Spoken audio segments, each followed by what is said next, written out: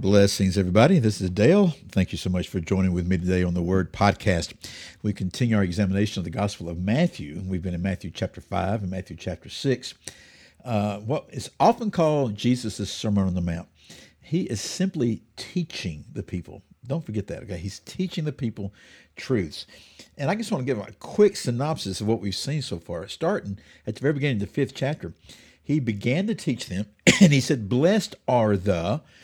And he said, blessed are the poor, blessed are those who mourn, the gentle, those who hunger and thirst for righteousness, the merciful, the pure in heart, the peacemakers, and those who are persecuted for the sake of righteousness. And so he told them, you are blessed when you're pursuing the things of the kingdom of God, even if the world comes against you. Jesus told the people that if they believe that they are the salt and the light of the earth. And then he told them, hey, don't realize something here. I have come to fulfill the law, not to abolish it, not to do away with it. And then he started talking about various elements of the law with his phraseology. He says, you've heard that the ancients said this, but I say unto you. And he dealt with anger. He dealt with lust. He dealt with divorce. He dealt with speaking oaths.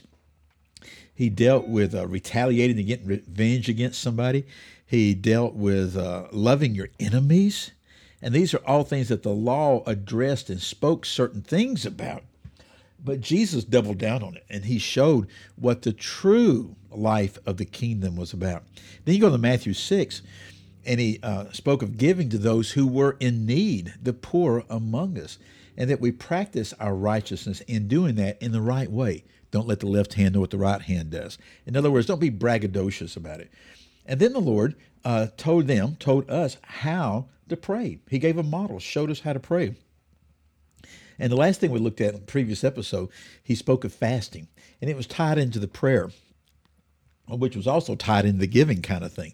That don't do it in such a way that you're receiving the adoration of men. If your purpose and your goal is for men to notice and to come back and to give you praise for it, well, then you have received your reward. Now, Matthew chapter 6, verse 19, Jesus continues to speak. And this right here is a big thing that's often misunderstood, misinterpreted, misapplied, mistaught, whatever, and at both extremes. Some people get hyper about it. Other people totally ignore it. Verse 19 of chapter 6 says this, do not store up for yourself treasures on earth where moth and rust destroy, and where thieves break in and steal.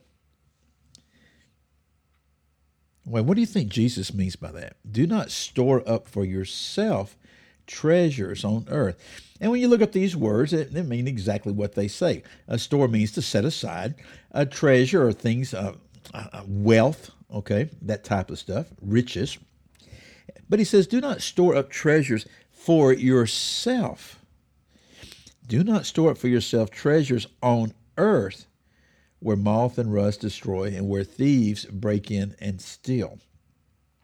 Let me read the next two verses, which is the next sentence. But store up for yourself treasures in heaven where neither moth nor rust destroys and where thieves do not break in or steal. For where your treasure is, there your heart will be also. Well, this is interesting, isn't it? So what is Jesus saying here?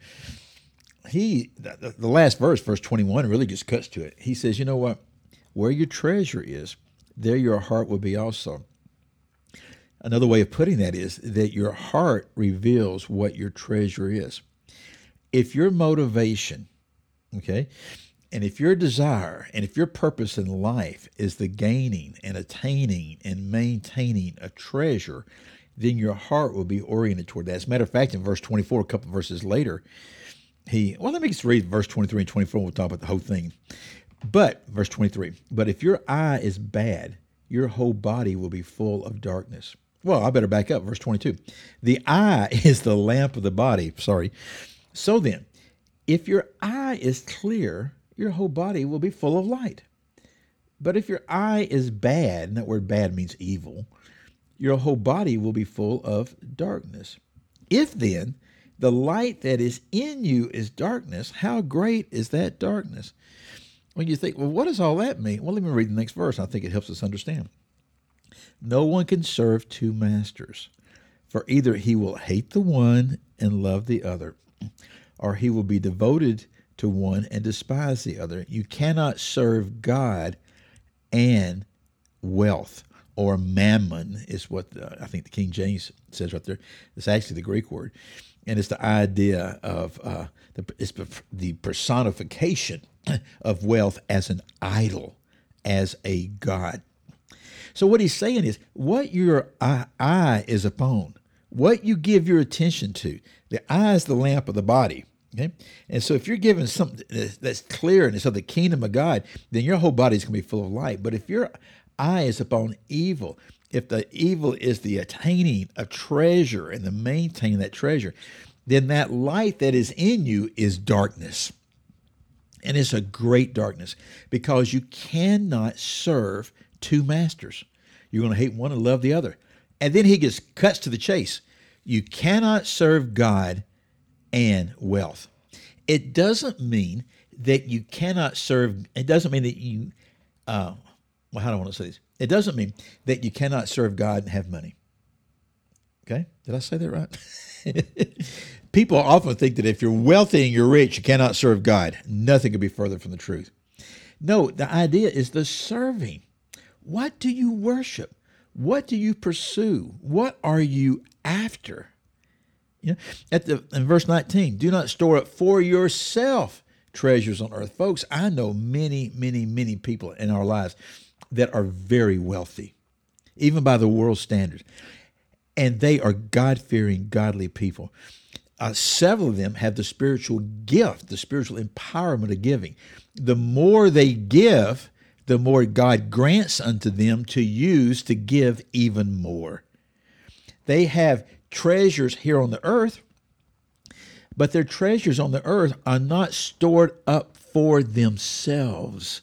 Do not store up for yourselves treasure on earth. They're not just hanging on to it really tightly with their hands. No, they give and they disperse and they meet the needs of others. What the scripture says is beginning with the household of faith.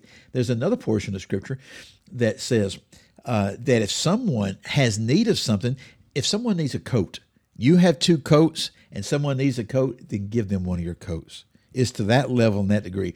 Beginning with the household of faith. You meet the needs of one another. Then you meet the needs of the world. Some of the wealthiest I know in our community where we live right here have done things that people will never, ever know about that impact this community and will do so for generations until the Lord returns. And you say, what in the world are you talking about? I'm not telling you. But I'll give you a little hint. They are behind the major infrastructure type of things here that really minister to our society and our culture. Okay? They have done things that are foundational related to that. They have not stored up their treasures on earth for themselves, but for others. Now, there's another interesting thing right here where it says, moth and rust destroy, and where thieves break in and steal. You know what? I thought I'd be able to get to this today. I'm not going to. We'll have to roll this over to the next time. But there's some significance right there, because people say, well, that doesn't happen to us today. That kind of thing. My money is safe where it's sitting. Oh, you think so? In the meanwhile, take this before the Lord and ask him this: Lord, am I serving you, or am I serving the wealth? Am I serving the blessings that you have given me? Again, I'm Dale. We'll talk more about this in the next episode. I'll see you then. Goodbye.